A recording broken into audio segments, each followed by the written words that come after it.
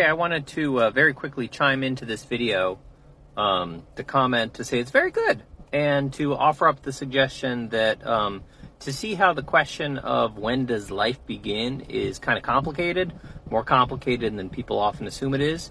You can think about the corresponding question, well, when does life end?